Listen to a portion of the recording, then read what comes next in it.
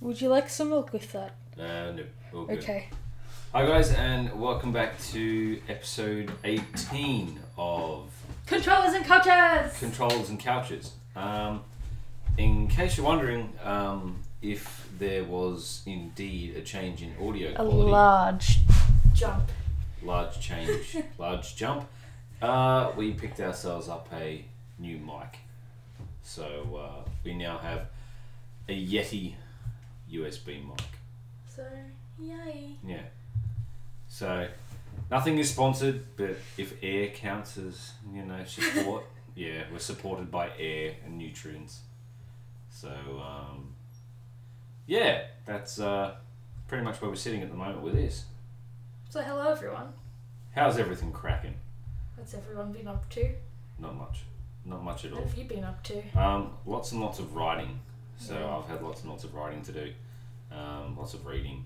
Lots and lots of reading. So, it's more just a case of how much I can actually do in a short amount of time, and then pretty much get back to Sorry, I'm just gonna having fun games. I mean, I did have a crack at playing some Call of Duty, and I remember why. Well, first you couldn't even sign in. Yeah, completely So you had to, unable to. Restart the Xbox with the version where it remembers all your games and apps and stuff. Yeah, that was pretty shit.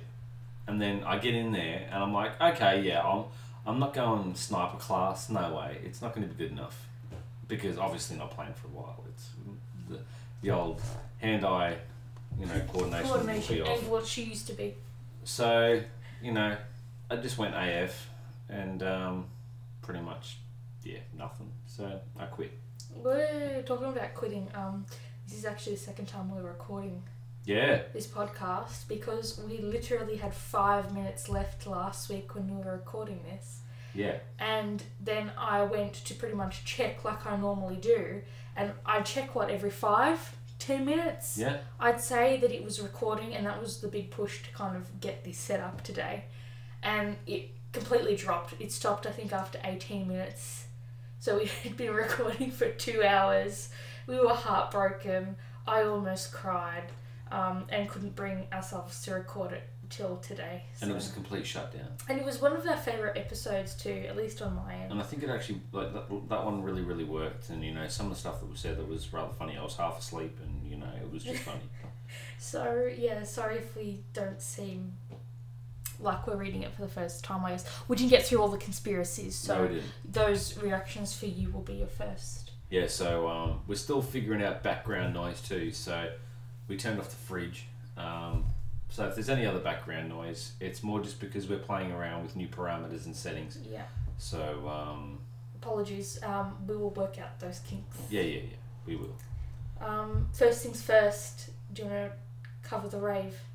Yeah, so essentially what's happened is some neighbours decided that the perfect time to be busting out Bob Marley was... No offence to Bob the Marley, legend himself. but this was so loud it would have woken Bob Marley. Now, I don't know about you, but if people are having housewarming parties and, you sort of One-off parties, you can gauge it because it usually starts around, early morning or early afternoon and just goes keeps going to all the way 2 till a.m. like 2-3 a.m. Yeah. and you kind of can gauge it. You can go elsewhere. However, what most people do not appreciate is when you start at 1:45 in the morning, when you're asleep and you've been asleep for approximately 45 minutes. Yeah, if that. 45 minutes to an hour, while everyone else in the street is asleep too, and you decide to bust out hardcore reggae in a tin shed, full blast, essentially to the point at which you have a chat with your neighbours, and then you realise that their windows are shaking, and They're on, they're on the other side of the road, like 2.5 houses down. And their house was shaking. So I mean, honestly, And it was on the other side of it was our loud wall. enough to really kind of give me a kick in the head. Yeah, because all are your bedroom's on one end of the house, mine is on the other end of the house, but they all face on that wall, if that makes sense.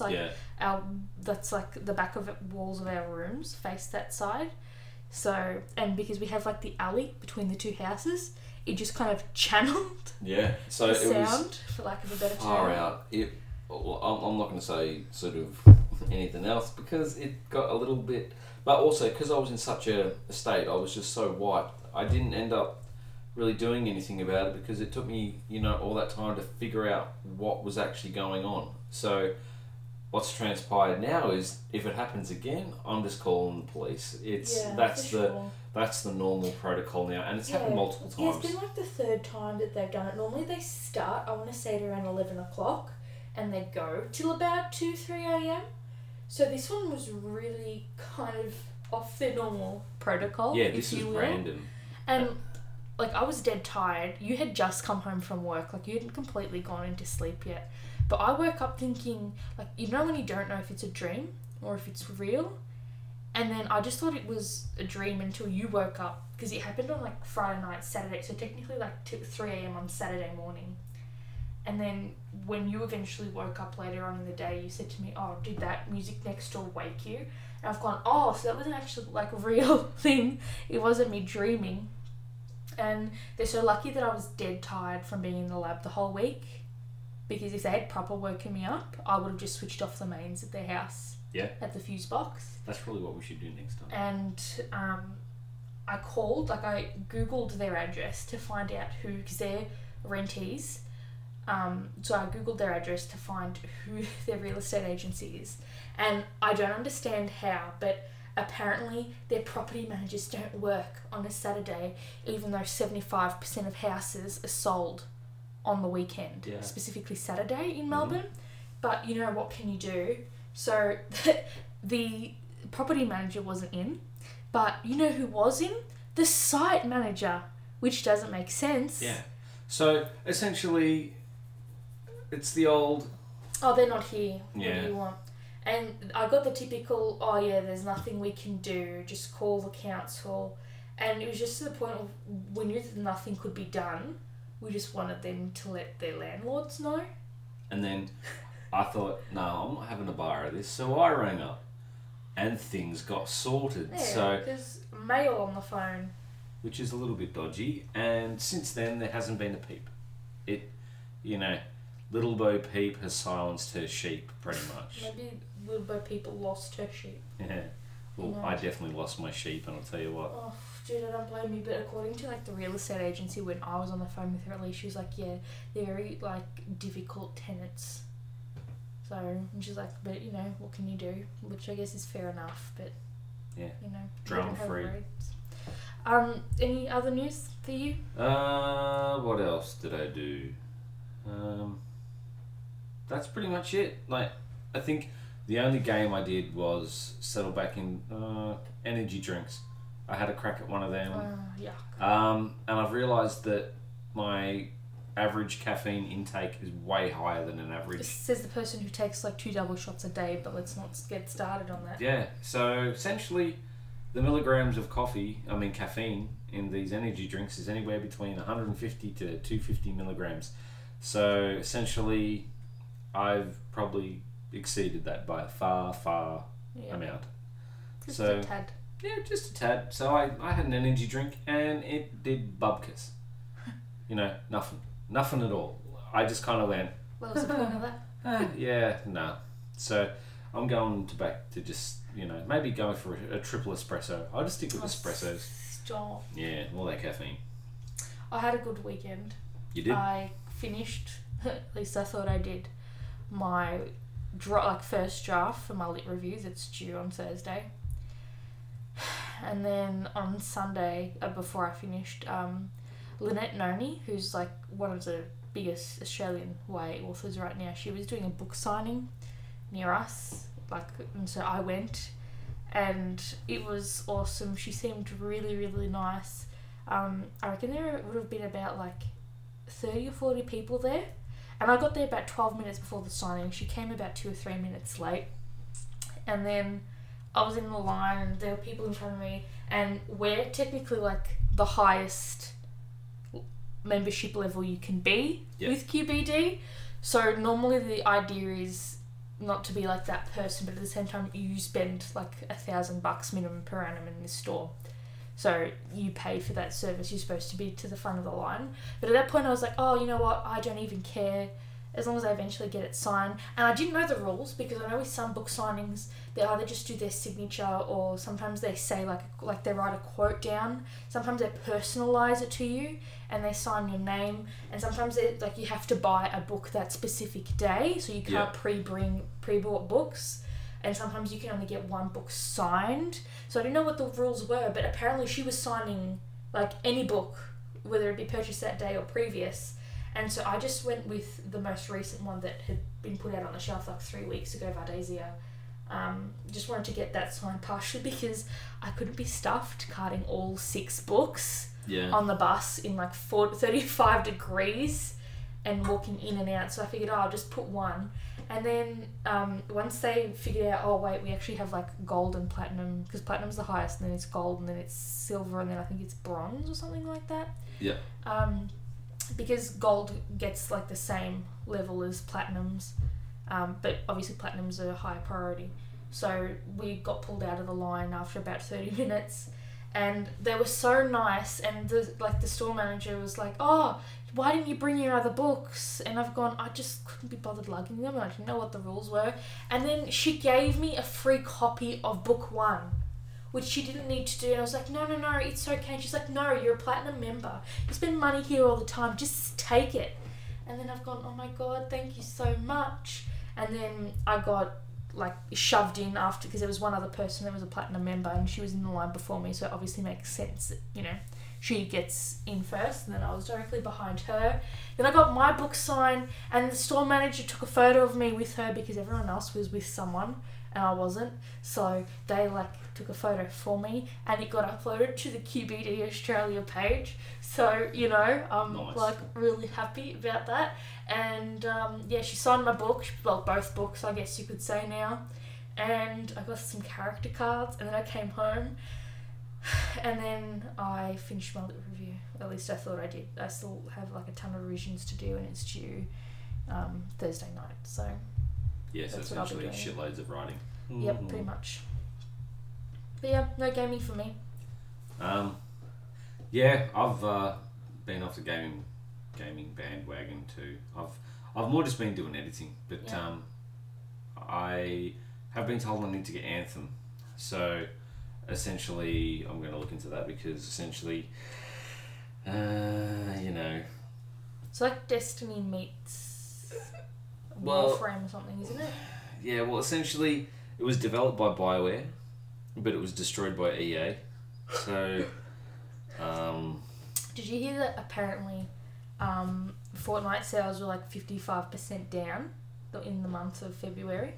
Nice. Because of Apex Legends. Well, that's what we want. But apparently they're bringing out a new season, I think this weekend, of Fortnite. Well, see, I don't know, but I can't stand Fortnite. As a person who... Yeah. But it's okay, I understand there's the Battle Royale theme. I'm not a fan of it. I'm not a fan of it. Apparently in Apex Legends, if you die, you respawn, so it's more like TDM. Okay, cool.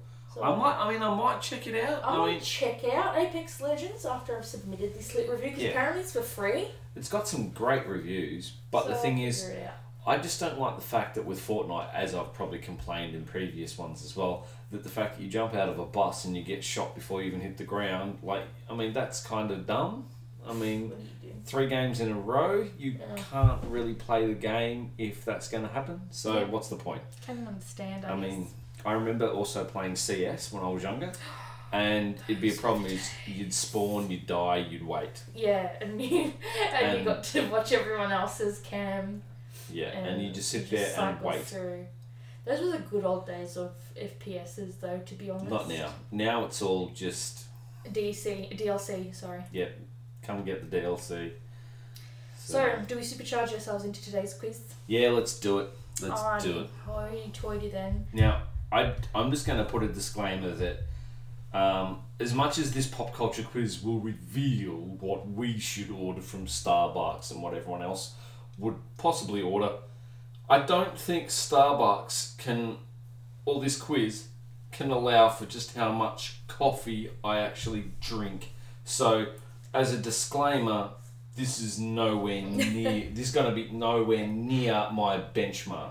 My benchmark would make this quiz cry. Also, I decided to take this quiz because a couple of days after we uploaded the last episode, we went out to an all-you-can-eat buffet in Craigieburn, which is supposed to be like one of the best in the area. And I'd been like, it's technically not in our area. We went for like a 45-minute drive to get there, but that's besides the point. And I'd been there previously, like with family and stuff.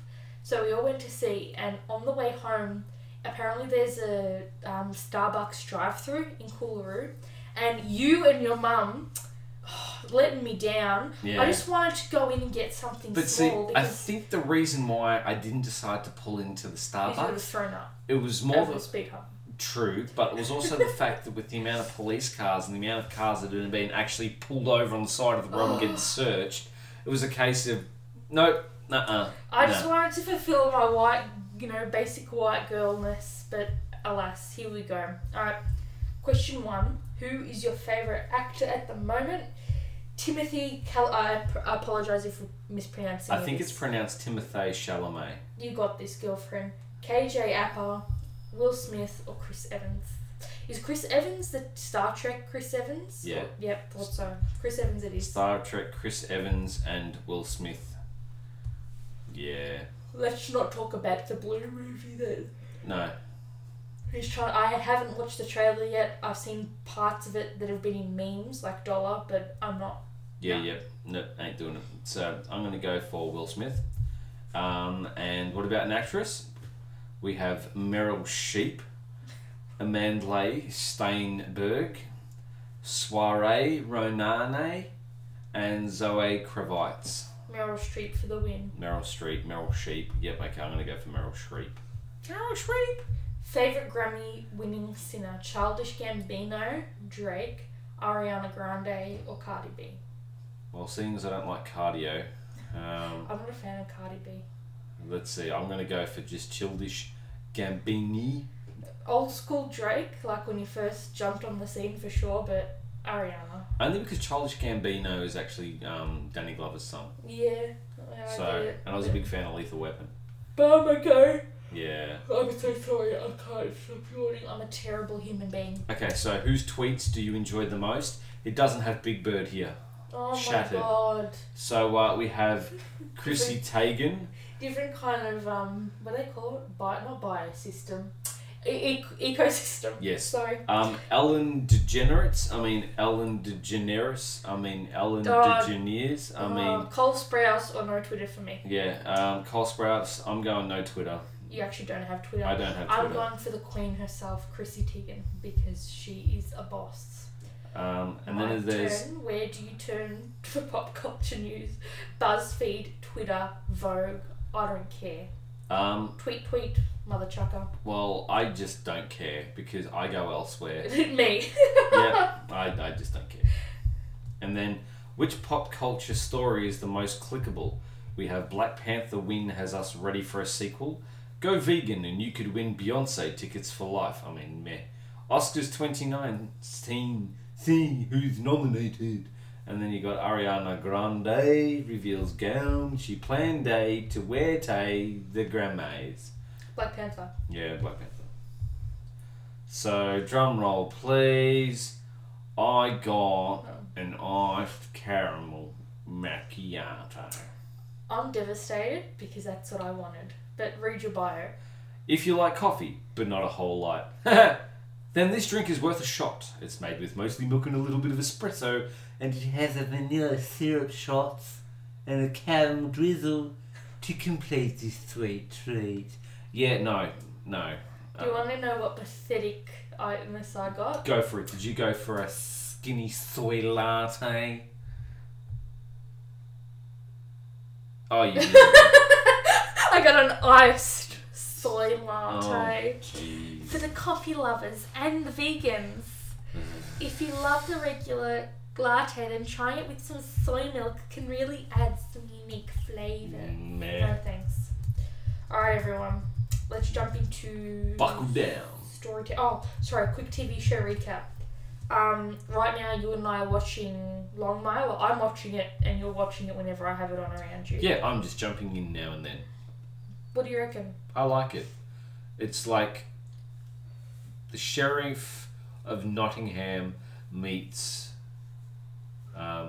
Texas, meets Walker Texas Ranger, meets Battlestar Galactica, but not, meets Lone Wolf, meets... End this sentence. Yeah. So we're really liking it. I think we're almost done with season 3. Also, I watched Dirty John the weekend it came out. 8 out of 10. The soundtrack was absolutely fantastic. Connie, what's her face? She's the mum from Nashville and also from the first season of American Horror Story. Connie Britton, I think her name is. I know it's Connie. I can't remember her surname. I know it starts with B. So she's a middle-aged woman. She's already been married, I think. She said 4 times. She's just jumping on the online dating systems. She's got adult kids. And she comes across this guy called John. He's a lot more than he seems. It's essentially a very good gender bent Gone Girl. So I really liked it. I'm going to give it 8 out of 10.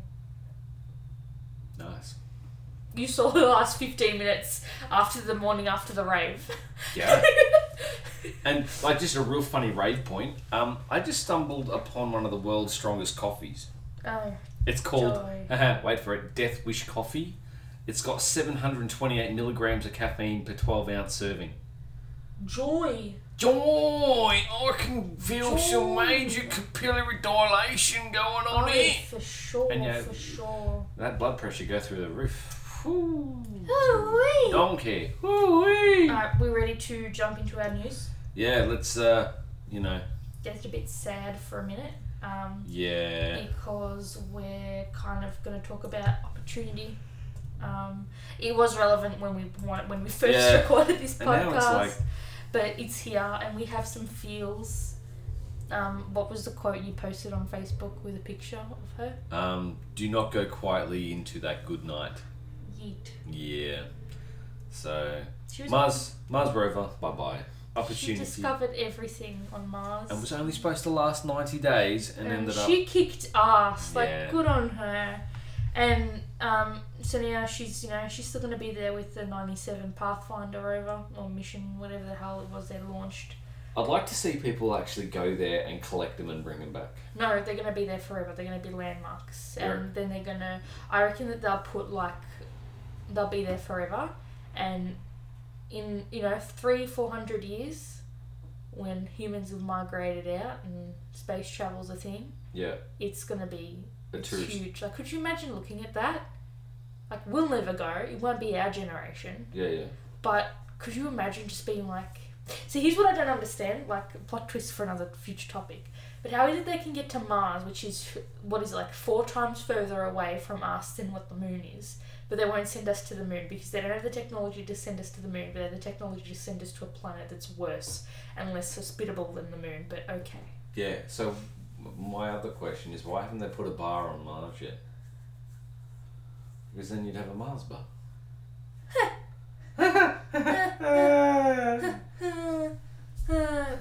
Alright, next story. Another kind of more disappointing than it is sad. Apparently all the runoff from the floods that have been happening recently in Northern Australia are flowing into the Great Barrier Reef because obviously that's how guttering and garbage works because you can't deal with it, chuck it out in the ocean. Yep. So it's starving the coral of light, therefore obviously impacting their photosynthesis and all that other stuff. It's only been hit by coral bleaching twice. Oh yeah, it's fine. And the crown of thorns starfish, they're gonna increase in population size, which is obviously gonna they're gonna need to eat more coral to justify their growth in population. Yep, all that coral. So what are you going to do? And apparently, obviously, that's going to give algae blooms and stuff. But what you going to do there? I mean, the crown of thorns starfish does look, It does look majestic, but it's evil. Or as some people call it, Ancathastaplancy. But that's just for the sciencey peoples. The ecologists among the... Yeah, but essentially these little buggers just destroy all the coral. So, they're evil. But see, what I've noticed is there's not much predation going on with them. Well, they don't have natural predators, do they? Oh, they do. They've got the parrotfish. Yeah, but can we talk about the parrotfish's numbers? Yeah, true. There's not much of them. Do you ever just shove your hands in a pocket and go, oh my god, tissues? Yeah. Me? Yeah, absolutely. So we've got some IG questions. Yep. If you ever want to ask us a question or give us a topic that you want us to cover, hit one of us up on IG.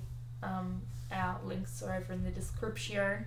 He's Full Metal Chicken, you are? Yeah, I'm Full Metal Chicken. I'm Steph Afar. Our podcast has its own, so let us know.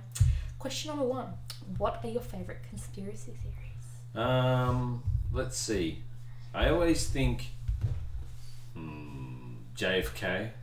Oh, for sure. Only because, then you got time travel. Yep. The old, what do they call them? Aliens. Yeah. Let's see, what else? People keep thinking, we're in the Matrix. Ooh, deja vu was a you mean glitch in the simulation Matrix. theory? Yeah, not so much simulation theory, but I definitely think people love to have the whole UFO conspiracy. I saw UFO. I still have that album. Yeah. It's in the storage room. I could bust it out. What's the band called? Sneaky Sound System. Yeah. That's it. What happened to them? They got too sneaky. I prefer TISM. That was a band that I used to listen to. Still do occasionally. Hilarious. And for all of you who don't know who TISM is, it's a band called This Is Serious Mum. So, yeah. One of my favourites was good old Greg the Stop Sign. Greg the Stop Sign. Yeah. So, which floof is your favourite? Oh, wait. Can I answer the first question? Sure. Sorry. My favourite conspiracy theories, the one we're covering today.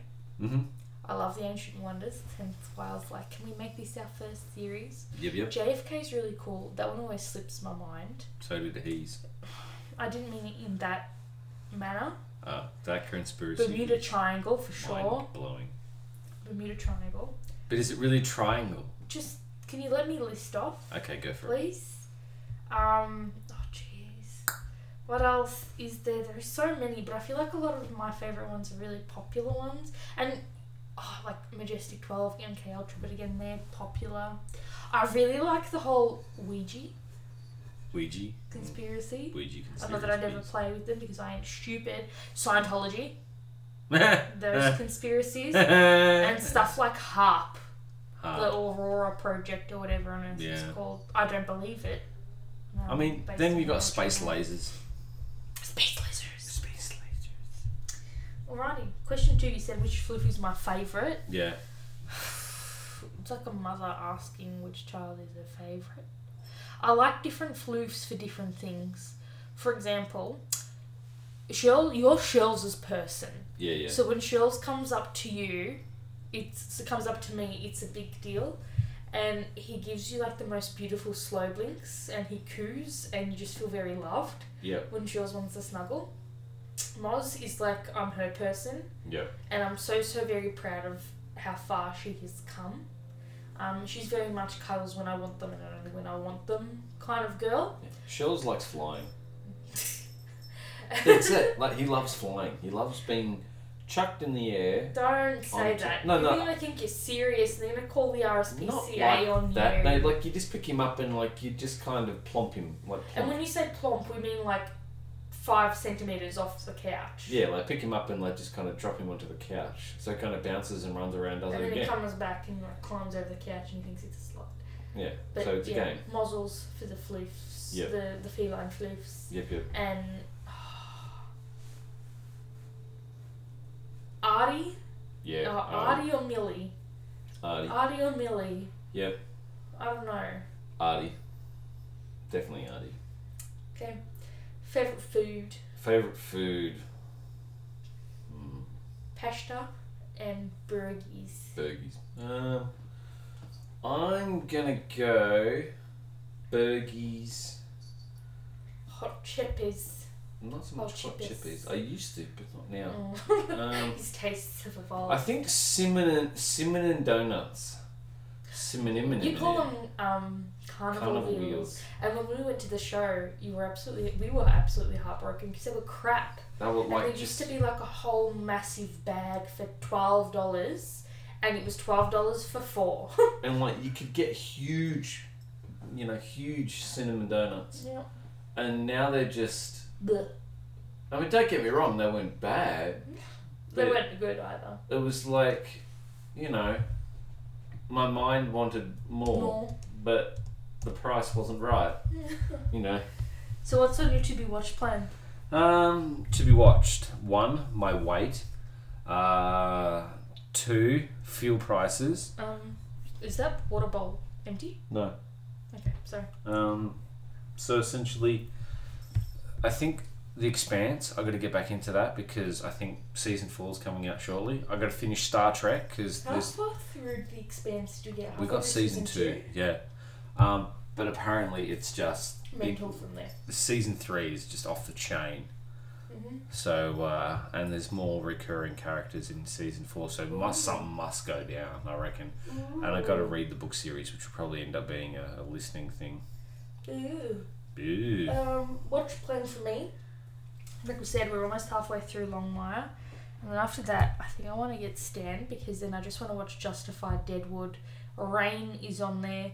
They also have Heart of Dixie. Then they've got Twin Peaks and a ton of other stuff. But I don't know because I don't have much time to watch, to be honest. Why is that? Because Honest Lit Review, and today she was pretty much like, "Oh, I'm expecting you to come in on the weekends," and it's like, I would, but I don't have access. All that work. Last question for the day. Have you heard about the Utah UFO, and what is your take on it? Well, anything to do with an unidentified flying object. I mean, is it officially UFP now? Yeah. Not to disrespect the person who pushed in the question, just ask. No, it's UFP. Okay. It's a UFP. So for anyone who hasn't heard, there was a UFO sighting in Beaver, Utah. I think it was it 3 years ago? Something like that. But the footage only got released, I think, like a month and a half ago. Some guys were getting B-roll footage, and they went back to their hotel. They scrubbed through it all, and they saw like what they thought was a UFO. And then they finally gave their footage to some other guy. I think his name's Brian Hanley. And he uploaded that footage with some commentary. And then other people did calculations and trajectories off that footage. And I think he uploaded like 4 or 5 other videos trying to calculate the speed. So originally I thought it was something like a Predator drone. Until I found out that the speed, the thing, according to their calculations, the speed at which it was flying was twice as fast as a Pred drone. So I was like, maybe they could be off. I don't know, I'm not a professional. But apparently there was a similar thing in Spain about a fortnight or 2 ago, a similar sighting, and footage-wise as well, just captured off a drone, approximately same speed, and they look almost identical in shape. So, who knows? Very, very spooky. Mm-hmm. Alright, talking about spooky, let's head into today's topic. Dun dun dun! So, as always, good sir, what do you already know? Whether it be about the place, about the conspiracy, or whatever, and are you a believer? Well, I know that it's in Denver. I know that it's an airport. I know that planes go there. And I know that it has buildings. Now, obviously, that means that people go where buildings and planes are. So the conspiracy is aliens. Dun dun dun dun dun! And by aliens, I mean dinosaurs. And by dinosaurs, I mean fossil fuels. And by fossil fuels, I mean plastic. And by plastic, I mean fake dinosaurs. Okay, so plastic dinosaurs are really dinosaurs. So are you a believer?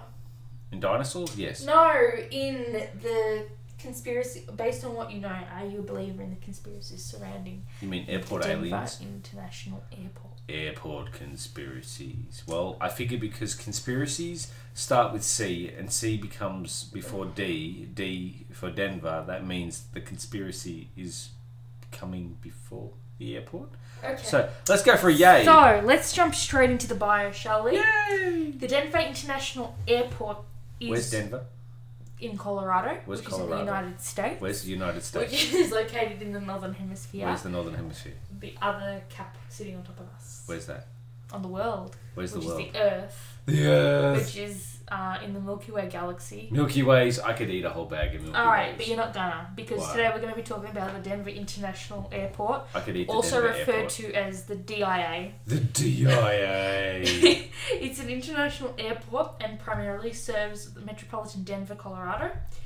And it's also part of the Front Range Urban Corridor, which apparently is a really large flight plane in the US. So it's 33,531 acres, or 13,570 hectares, or 52.4 square miles, whichever numbering system you prefer there.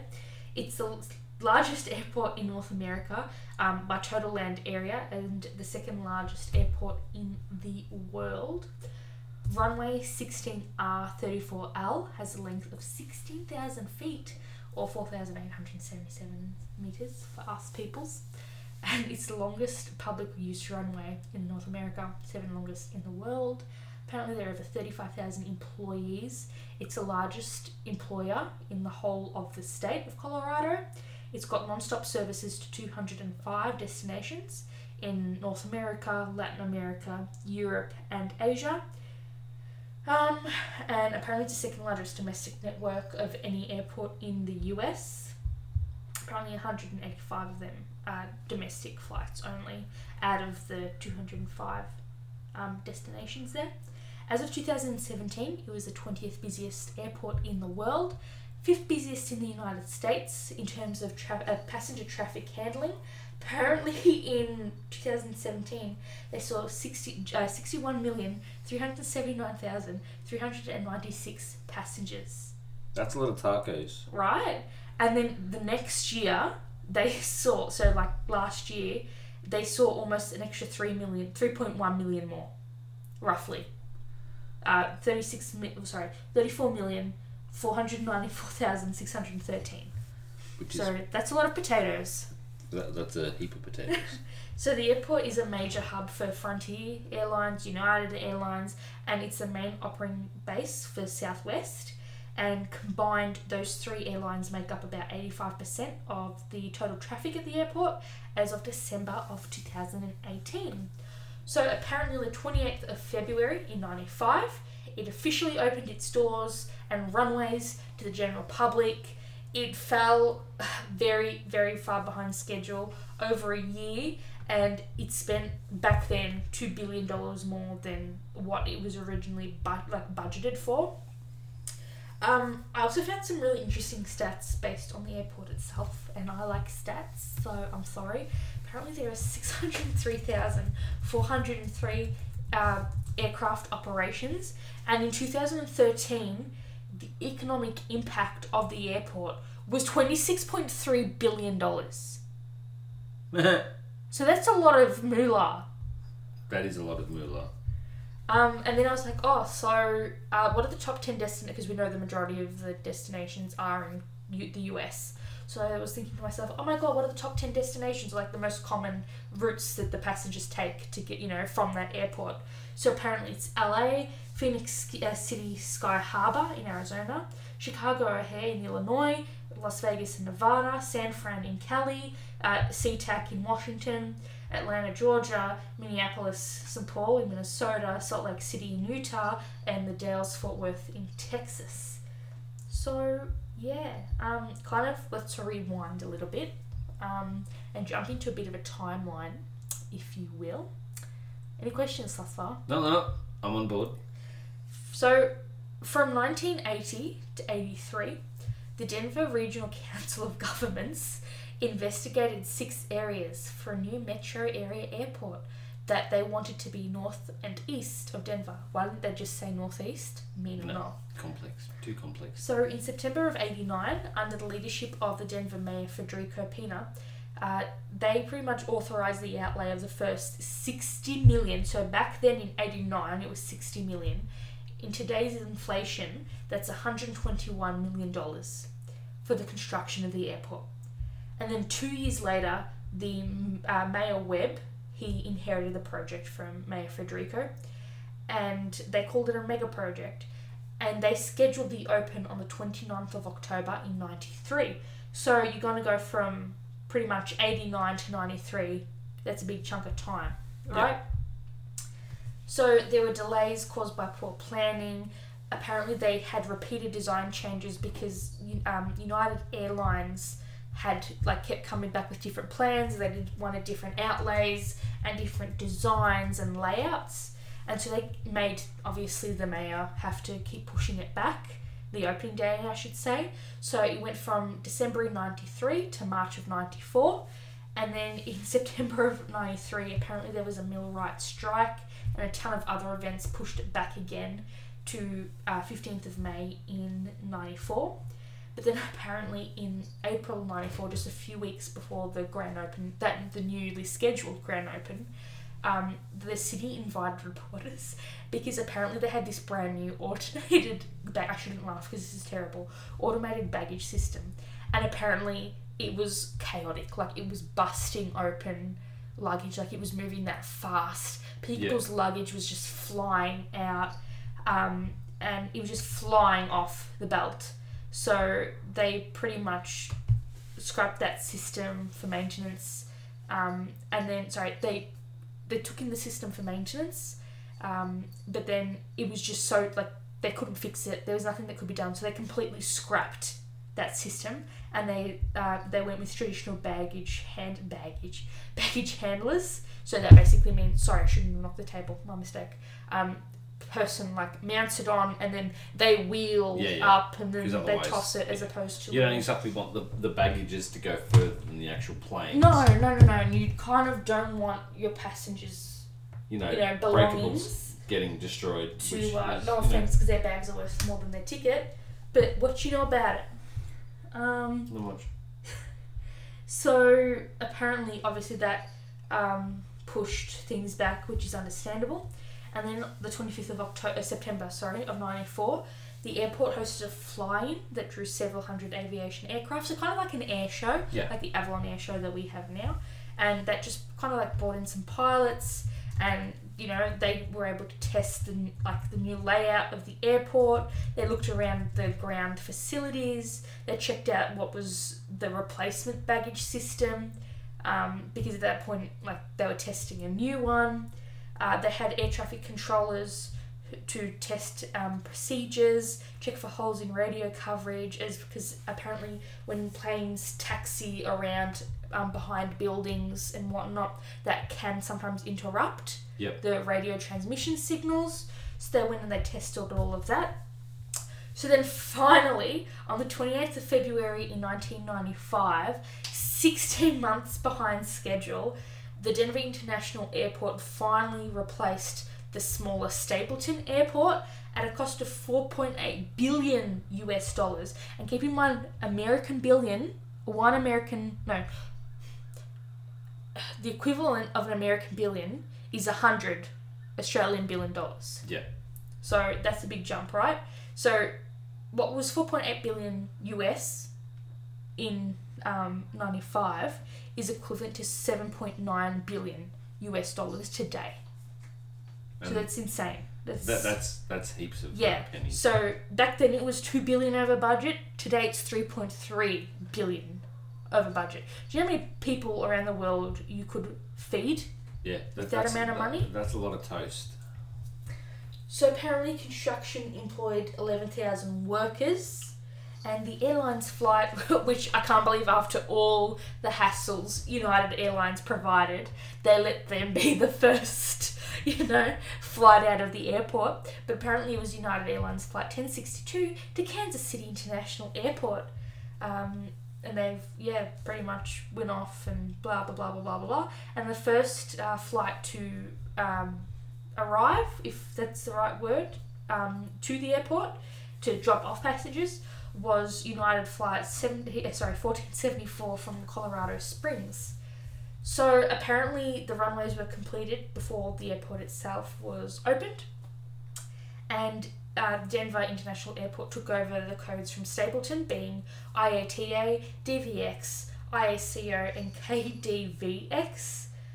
So apparently, because Stapleton was decommissioned as soon as they opened Denver International Airport, so apparently a few years after it opened, there was a massive blizzard between the 17th and 19th of March in 2003, and there was a ton of heavy snow, and it pretty much tore a hole in the terminals, because it's a fabric roof. It looks the tent structures, and it tore a hole in the roof, and 2 feet of snow, closed down the airport. That's a lot of snow. Yeah. And so the airport's main road that you have to travel around to get there was closed for 2 days. So thousands of people were stranded at the airport for those days. But apparently they turned it around because 1 year later they were ranked first in major airports for on-time arrivals. Ooh. So maybe they would have scored higher, but that event kind of skewed their averages. Yep. So who knows? So apparently there was another blizzard a couple of years later, 20th and the 21st of December in 2006. It dumped over 20 inches or 51 centimetres of snow in 24 hours. So the airport had to be closed for... Snow cones, anyone? Yeah, for pretty much 2 days. Again, stranding thousands of people. And from then, the airport decided, hey, maybe it's a good idea if we, get some snow removal equipment. Which you'd think you live in the mountains and it snows in Denver, but hey, what do I know? So apparently that decreased wait times from 45 minutes to 15 minutes. So apparently there's within the original design of the airport, they specified volume triggers that would lead to redevelopment of the master plan and therefore new construction to take place around the airport, so that way they can meet Denver's needs, which makes sense because we're talking about them getting 64.5 million passengers last year alone. Yeah. You know what I mean? That's a lot of tacos. That's a lot of people. So apparently they're currently revising the master plan. They announced that they're going to design a new hotel, rail station, a couple of bridges. They're going to look at adding an extra 6 runways, so that way they have 12 in total. And once it's fully built out to capacity, apparently it's going to be able to handle 110 million passengers per year. All the passengers, so all the boarding passes, all the multi-pass. So pretty much almost double the passengers it's handling now. So that's, a lot of turkey. Very, very much turkey. So apparently it's 25 miles or 40 k's away from downtown Denver, and it's 19 miles or 31 k's further away than the Stapleton International Airport, which is the airport that replaced and it made get decommissioned. Yep. So they chose it to be so far away because they didn't want the aircraft noise to affect residential and developing areas, and also because they have so many flights that they wanted the larger runway layout. Yep. So that way to account for the blizzards, the weather, and also, like we said before, to have future expansions. That way they have the room to grow should they need it. So apparently the land occupied by the airport is more than 1.5 times that of Manhattan. So what would happen if Manhattan decided to fly to Denver Airport? I don't think that's how it works, but if teleportation becomes a thing, I guess we shall find out. Jeez, imagine that. Could you imagine? Manhattan for the win. So apparently they have 4 solar photovoltaic arrays on airport property and a total capacity of 10 megawatts or 16 million kilowatt hours of solar electricity annually. Ooh wee! Yep. Just for completion, I also found a list of accidents and incidents. Some of these are really sad, so I'm really sorry, but I wasn't sure whether to include them or not, but a couple of them are kind of important for the conspiracies that come up later on, and there are a couple of sad ones, but I don't want to be disrespectful and act like it didn't happen. Yeah. If that makes sense, and like it's really sad and it's really terrible, and planes just shouldn't have happened. Some of these things. So on the 5th of September 2001, British Airways Boeing 777 it caught on fire while it was being refueled at the gate.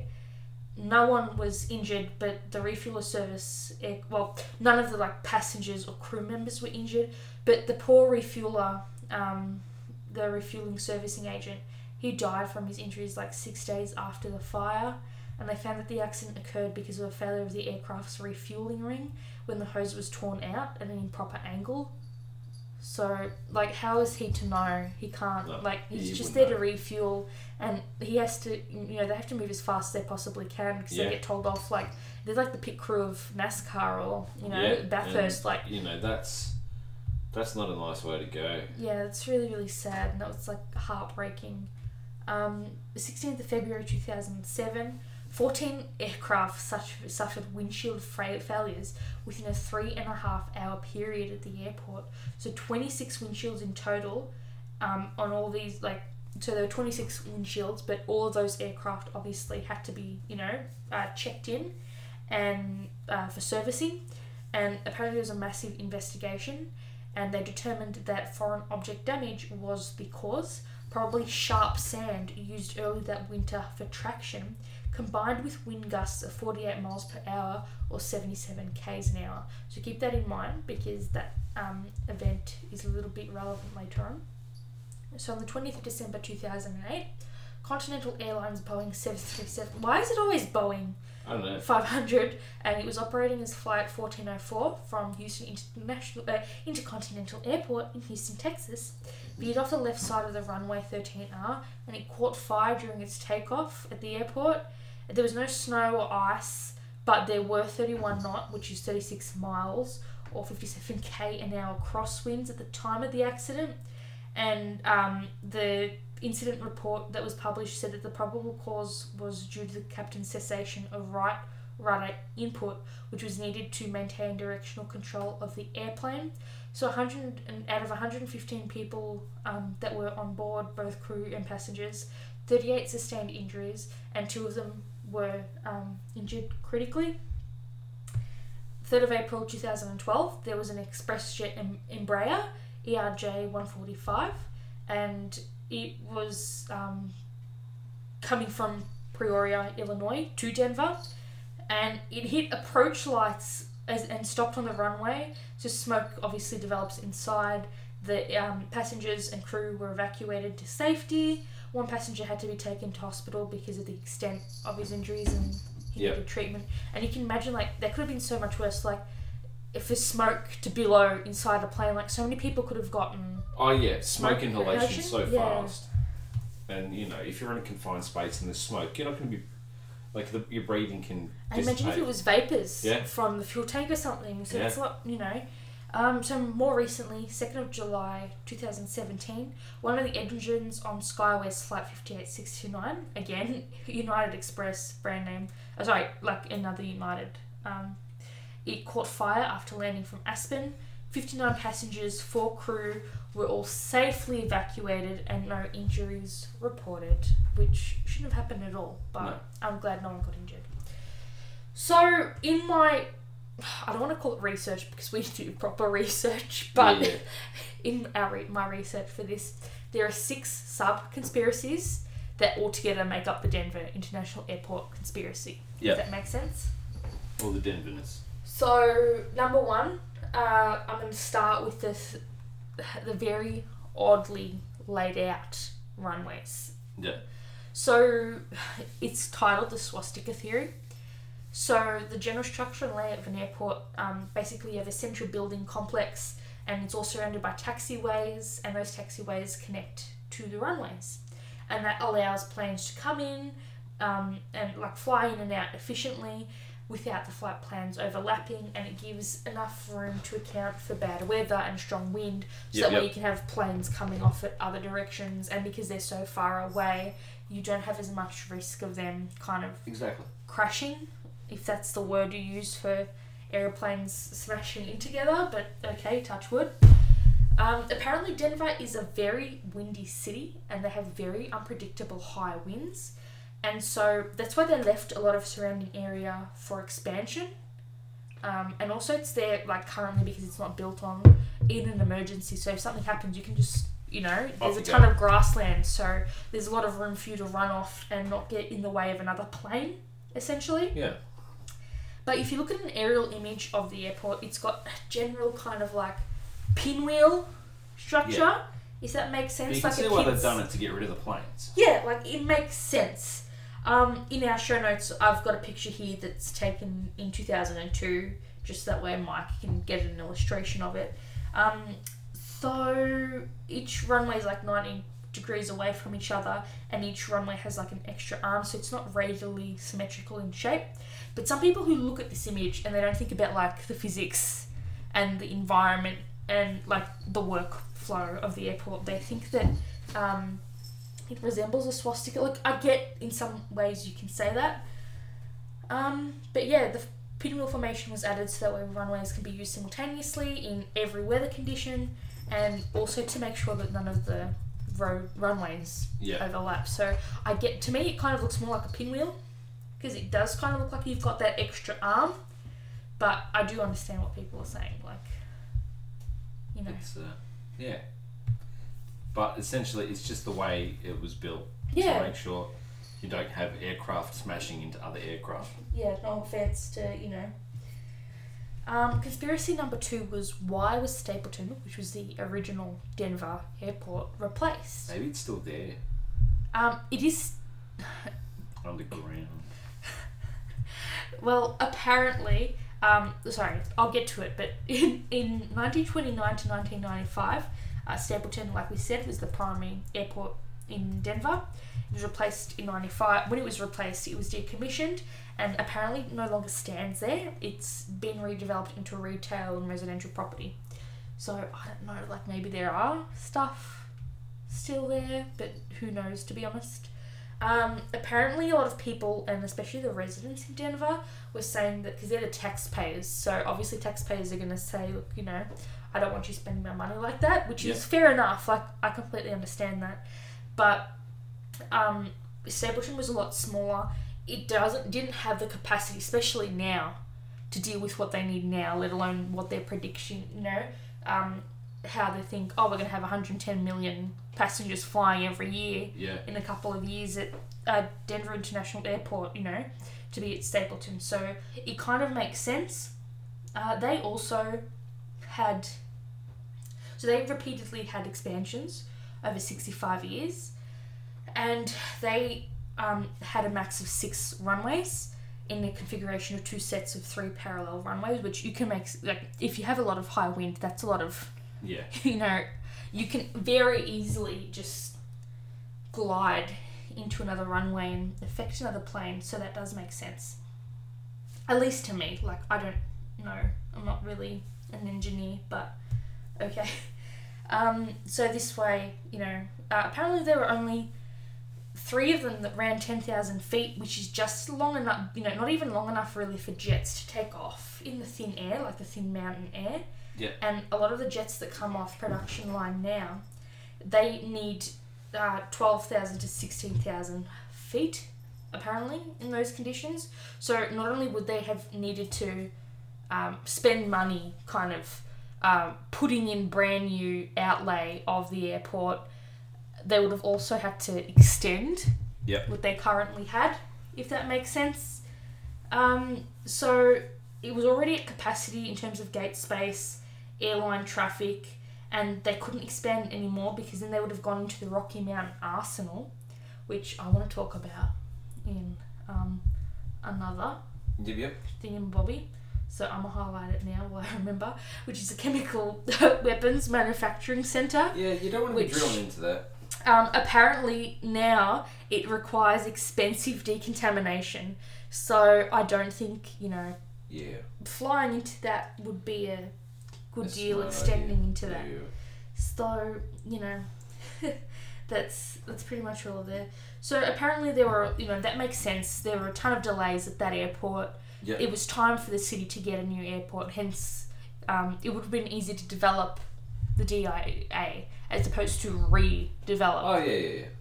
Just knock it all down, start again. So, yeah. Okay, so conspiracy number 3, and this is the shattered windshields incident that we were talking about earlier. Yep. And this one grabbed my curiosity because I have never heard of this. Sorry, that's our floof. I shoot myself too.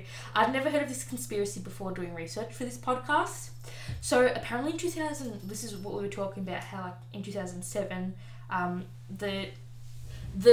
putting quotation marks for those of you at home, but 14 commercial aircraft spontaneously had their windshields shattered, and it was presumed a result of electromagnetic pulses, or EMPs, which obviously, theoretically, by definition, as far as I'm aware, I'm a biochemist, so I'm not 100%, but correct me if I'm wrong, EMPs only affect electrical items. Yeah. So I don't know how that works. They can't damage glass or plastic, and I'm pretty sure it's Pyrex, the majority of the complex that is the glass in airplanes. Not going to be doing much. So the only way that the glass shattering could be linked to an EMP is if the pulse was caused by a nuclear explosion, which could make sense. Nuclear explosion at the Rocky Mountain Arsenal, but I feel like there would be a lot of fallout from that. Yeah, there would be. So that would have been detected, if that makes sense. And not only that, but you'd have like heat effects. There'd be a big blast, like you'd know if there was a nuclear explosion, because the whole airport would turn into radioactive sludge. Yeah, everything would be it would be glass. It wouldn't just like a few windows. It'd be like kabloom. So the investigation, like we said, it was high, strong winds that are unpredictable, and there was like sand and grit that was like on the run away from the winter time, because they were using that, and just the cold temperatures.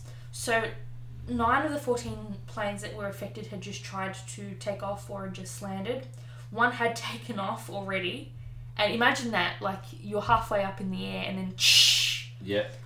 Oh, like who knows how far they like had to go to just be clear of it. Do you know what I mean? Like to get into the next air pressure system. Sorry, where was I? And 4 were at the gate, so you can very quickly like make sure your passengers are okay and just get them off. So like we said, they've got very high winds, and because it's part of closer to the Rocky Mountains, obviously there's going to be a lot of rocks that get picked up in those pressure systems and those weather systems. Yeah. But apparently, I looked into other stuff, and apparently cracked windshields in terms of cars, like that's common for the city as well. So they like really big in terms of underground car parks and all that kind of thing. So I'm not sure how large a rock has to be to shatter a plane windshield, but they're definitely saying that they do have strong winds, and like of course what we were talking about, like was it 57 knots? We were saying earlier. Yep. Oh geez, sorry, let me cycle back. 48. No, sorry. Why am I so dumb? Wind gusts of 48 miles per hour or 77 k's. So like I don't know if that's enough to kind of generate. Sorry, you can hear our floofs running around, but like it adds to the ambience, right? Yep. So yeah, which I'm sure is absolutely delightful to be like, I just had my car windshield replaced a couple of years ago. Gotta do it again. Yep. Or like similar to a sandblaster, all gone. So according to an article that was posted in the Denver Post, printed on the 28th of February in 2007, foreign object debris, or FOD, fractured 21 front and side windshields on 14 planes at the airport. Then they pretty much just covered like where the planes were at the time of the event, that it was a very bizarre incident. They talked about how the winds were 48 k's an hour and the intensity of the winds, and that's not really unusual. And now they're saying that they were just cracks, not that they were shattered. Yeah, they're just cracks though. So I don't know if a crack is a crack, which to me makes more sense, because like we're not talking about a bloody boulder. Like I know we're in Colorado, get it? Boulder, Colorado. It's not going to pick up a boulder, but that does make more sense, because it's not going to, like as strong as a wind is, it's not going to pick up something like the size of your head. No. No, it's not. I don't know. Like you're flying through Tornado Valley. Yeah, pretty much. So yeah, the cracking was on the outer layer of the 3 layers of the windshields. A microscopic analysis showed that fine particles caused pitting. So obviously, like, it's like when you take a chip of the car windshield if a truck's taken off at you. So you get a hole, like cracks through, like it makes like a comet hitting the earth. But then repeated hits to it like fractured it even more, and then it lost its integrity. Yeah. So I don't know. But I think like if you're flying at a certain speed, that any kind of small stone is going to cause damage. Oh yeah, for sure. In its finest. Yeah, of course. So. Yeah, especially like if it's in a wind, like if it's a dust storm or something. Yeah. I don't know. Conspiracy number 4 is your personal favourite, the underground facilitas. Yeah, all the underground facilitas. Now this one I'm going to say I'm a believer of, because it makes a lot of sense and it's also a bloody smart idea. Not that they need me to approve all this stuff, but let's get into it. So one of the most prevalent conspiracy theories that everyone talks about the airport is that it was built to conceal a massive top secret underground bunker or set of like a series of bunkers or town of bunkers. Yep. There are tons of theories out there as to why they would exist. Some people saying that they're home for aliens, that they're going to be used in Federal Emergency Management or Agency or FEMA concentration camps in the future when the US government ends up killing its own citizens. And that the space is intended to be a fallout shelter for the wealthy and famous if the Earth ever faces an apocalyptic disaster. So there is like a massive amount of space below the airport, approximately 470,000 square feet, which is, I had to calculate this and it was so weird, so I apologise for this really wonky number, but 43,664.4 metres squared. And a lot of people support the FEMA conspiracy, like concentration camp conspiracy, because they say that this space has no practical purpose for the airport, so why would they build it there to begin with? Like, It doesn't make sense that they'd have that much space for an airport. And they also talk about the murals, which I guess we're going to talk about a little bit later on, because the murals say that there's going to be a massive genocide conducted by the New World Order. So they think, they're hinting to us that, something bad, they know something we don't know, so that's why they've made this underground bunker system. And then they think also that there are a different group of people that say that this place is where the genocide is going to occur, which doesn't make sense. Like, you don't put random people underground, take up all that space, because it's not like you can just push the bodies out, because whoever has to go out to deal with the bodies is going to get contaminated. So that doesn't make sense. But again, according to our friends at the Denver Post, it's the second time we've cited them today, the space below the airport is a thriving workplace serving a very practical purpose, in which more than 1,000 employees work every day. There are 2 very large, tunnels that are 7,000 feet or 2,133.6 metres, and they're used to transport passengers' luggage around the airport. And the reporters were also given a tour of the facilities and the underground tunnel system, if you will, and they didn't say that anything nefarious there was happening. They didn't point out anything naughty. No. Apparently in 2016, all this pressure made the airport decide to offer tours of the tunnels to the public to kind of prove, hey, we're actually not kind of preparing for a pending apocalypse. Like, it's actually just here for us to do our work. Yeah. And then people also say that, like, to me, why would they? But then again, like, you can also say, why wouldn't they offer tours? Like, they want us to think that nothing's happening, They want us to think that everything is normal. Yeah, there's nothing going wrong. Yeah, it's all normal. Nothing to see here. Just keep walking. Yeah, pretty much. So apparently, this guy, Jesse Ventura. Yeah, here we go.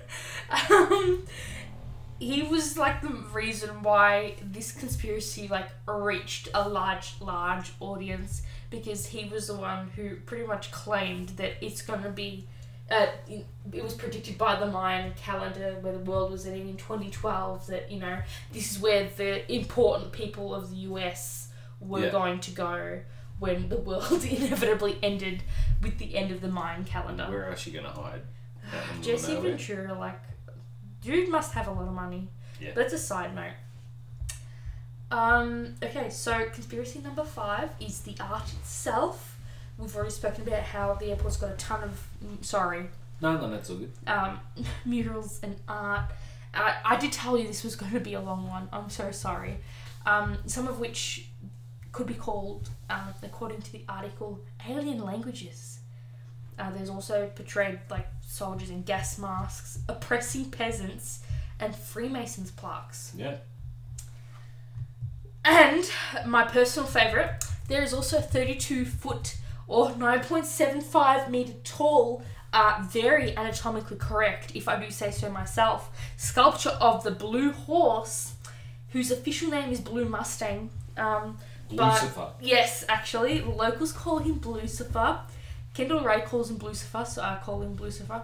Yeah. He's got sinister glowing red eyes, and he's like very veiny. Like, that dude lifts. Yeah, he can lift. And apparently, like, the eyes, like, when the sun hits them, when you drive in and out that road, the sun hits them at the perfect angle that makes them glow like devil red. Yeah. Like the way he's positioned. So he was like, he's cast fiberglass sculpture himself. He's coloured bright blue, but to me it looks like more navy. And then he actually, the sculpture killed its creator. Yeah. Because, sorry, can I just have a sip of water? Yeah, its head fell off, and from memory, pinched his nose. It severed an artery in his leg, and he died. Femi. Yeah, good old Femi. Femoral, sorry. Anatomy slang. Would that make... Oh, wait a minute. Okay, quick conspiracy. So, yes, say for instance... that's why we're here. The head fell off, severed his fem... you know, fem? Shit! And they're talking about Shut up! A FEMA camp. Shut up! Yeah. Dude. Yeah. Dude. Yeah. No. Yeah. Dude, you're a genius. Mm. Dude. Oh my god. Yep. Apparently the dude weighs 9,000 pounds or 4,100 kilograms. Me. And he's got steel armature. He's located in the middle of the main boulevard. The guy died in 2006 at age 65, which is really, really sad. His staff ended up finishing the painting, the sculpture, with his family and some of his like really close friends. They sent it to California for it to be assembled, where it was then shipped to Denver, and then Blucifer was unveiled on 11th of February in 2008. People like equally love him and hate him. And apparently, like, some real estate developer whose name is Rachel Holton, in 2009, she like launched a Facebook page campaign to get rid of him, but as far as I could see, he was still there. So what do you do? Also lending to the art is the white fabric roof tenty things. Yep. Apparently it was designed to look like the snow-capped Rocky Mountains. But locals refer to it as the circus tent. Apparently there are also gargoyles that sit in the luggage and baggage claims. Yeah. So I had not heard of that. Yeah, they're all freaky. Apparently the creepiest murals are the In Peace and Harmony with Nature and the Children of the World Dream of Peace by Leo Tanguma. The first one is just like soldiers, and the murals were designed to depict man-made environmental destruction and genocide, with humanity coming together to heal nature and live in peace. And I'm sorry, but that's not what you put in a place where a ton of kids, families and human beings are going to go to either get on a ton of steel to fly in the air. No. Or still have to travel home. That's not the stuff you want. That's like a little freaky. Very, very freaky. You know, it's like something out of a really, really bad anime. So this guy's saying that his paintings don't hide, you know, any conspiracy, that there's nothing, you know, it's not like, there's no underlying meaning to it. Ventura said that apparently in his interpretation there's a kid holding a Mind Stone tablet. So, you know, I don't know. Me no. Me no, este. But it's still pretty damn dark. Oh yeah, for sure. And this one, like, please explain this one to me. Apparently there are a ton of strange markings on the floors that are believed to symbolise a new strain of hepatitis that someone will use in biological warfare. Apparently in like real life, they were designed to, they were taken from the Navajo language because that's where that was the land there belonging to Navajo, and they're pulled from the periodic table of elements. So there's AU and AG in what looked like a mining cart, to be honest. But it's in the floor inlay located at the atrium of the airport, and the theory goes that the symbols are referring to the deadly strain of the hepatitis Australia antigen discovered by Barrett Samuel Blumberg, who was rumoured to have been one of the financial backers of the airport. Well, there you go. Yeah, but again, rumour, we don't know. So apparently where the floor inlay is positioned, it's right in front of the Doomsday mural, which depicts, like we said, the mass genocide, chemical warfare, and all around bad times at the El Royale. Very, very bad times at the El Royale. So this connection between this guy, Samuel Blumberg, being like a secret financier of the airport, that's never been confirmed, but people think that the AUAG obviously would refer to gold and silver, aka, you know, symbols, elements on the periodic table. I'm so sorry. And they're in a mining cart, which makes sense because, I'm sorry, but I'm pretty sure Colorado was built on the back of mining. The Rockies. Mm-hmm. All that mining. But I don't know. Someone please correct me. But apparently, that strain of hepatitis is shortened to HBsAg. But obviously there's a vaccine for that, so we ain't gonna worry about that. Okay, I'm pretty sure this is the last one. Sorry, I hate to be talky, but like, I'm sorry, I hope you're enjoying it. Yeah, no, it's pretty cool. This one is my personal favourite, and this is the dedication stone. I put a picture here in our notes. Literally just Google it. It feels terrible just saying that. But everyone always talks about the dedication stone, and that is always like a key cornerstone part in all the conspiracies that people talk about, and you know, the true evil that the DIA represents.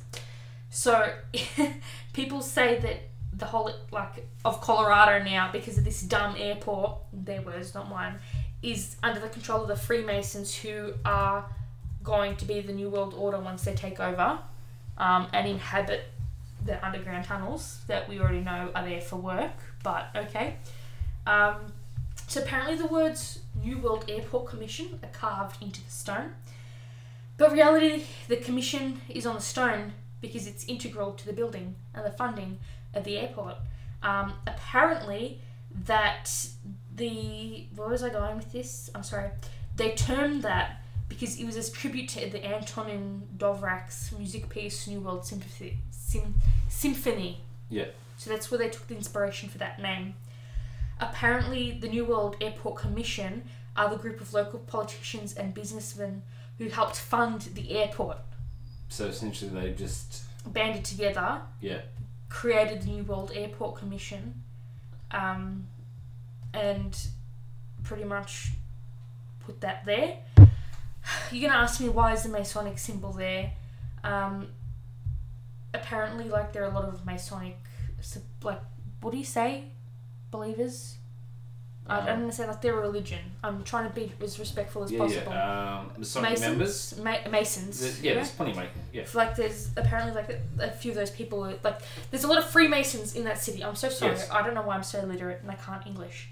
And then, apparently, also, great significance, the day of the Stones' dedication, it was dedicated on the 19th of March 1994, but if you do it the US way, and you add all the individual numbers, 1 plus 9 plus 1 plus 9 plus 9 plus 4 equals 33, which represents, this isn't my quote, but perfection and the highest degree in masonry you can hold. So apparently that can also just be coincidence, because there's a myriad of ways that you can add these numbers up. So you can have 19, 19 and 94 without the answer being 33. So I don't know.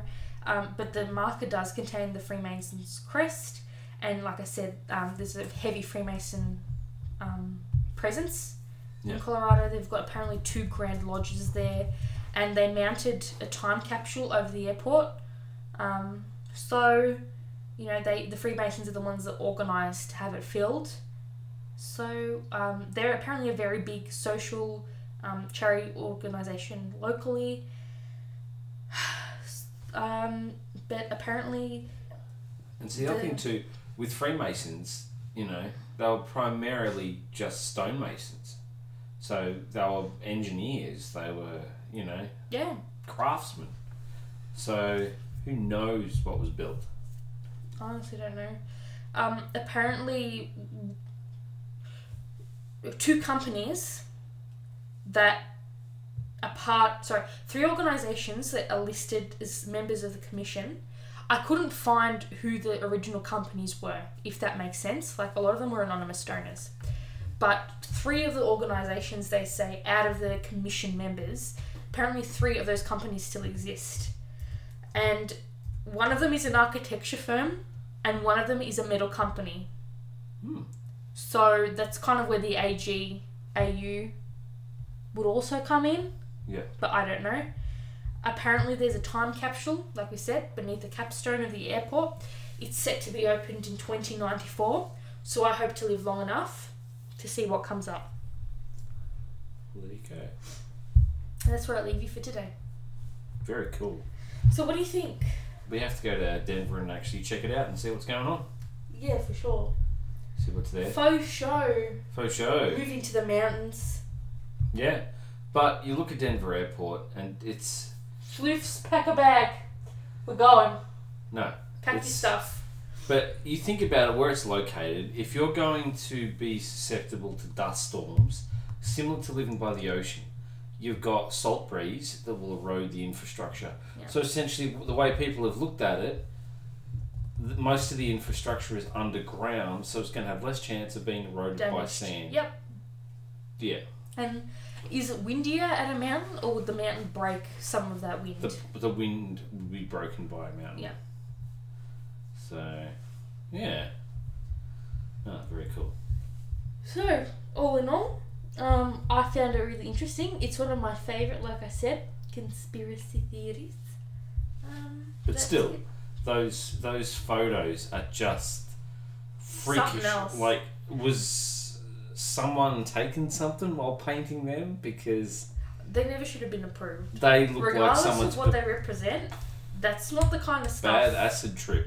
Yeah, like there's bad acid trips, and then there's whatever acid trip that guy was on. Yeah, like a really bad acid trip. So that's all I have for you today. Oh, very cool. Next week, do you want me to keep it a surprise? Keep it a surprise. Okie dokie, artichoke. All a surprise. Sorry it took so long. No, that was a cool one. I kind of like thought it's a little bit longer, but it's medium length compared to some of the other things I have planned, so I thought I would just mash it all out at once. Yeah, no, that was awesome. And I tried to deliver some new things that I hadn't heard of before. No, that was really cool. Does that make sense? Yeah, awesome. Yeah, thank you so much for listening, everyone. Yeah, thank you very much for listening. It was a pleasure. Sorry we skipped another week, but I hope it was worth it for you guys, and I hope you all enjoy the increase in quality. Yeah. We're really, really excited. Let us know any feedback of what you think. Yep, thank you so much. You know where to find us. All our links are in the description. All the beans. If you have any questions or topics you would like us, or conspiracies, whatever they be, for us to cover, any tips, tricks, things you want us to improve, be sure to let us know. Have a lovely week. Yep. Or end of your weekend when this goes up on Sunday. And we will talk to you next time. Yes. Ta-ta for now. Ta-ta. And yes, don't forget the butter. And do not go gently into that good night. Yes. Bye-bye curiosity. Bye-bye. Yes. Awkward silence. And now we have something. Yes. Okay. See you next week, everyone. Bye-bye. I'm just staring at you like, did you press pause? No, I didn't press pause. I'm so used to being the person that ends it. Now I'm ending it. So yes, we will hear you all next week. Okay. Au revoir. Signing off. Full Metal Chicken. Oh, stop it! Okay, now I'm stopping.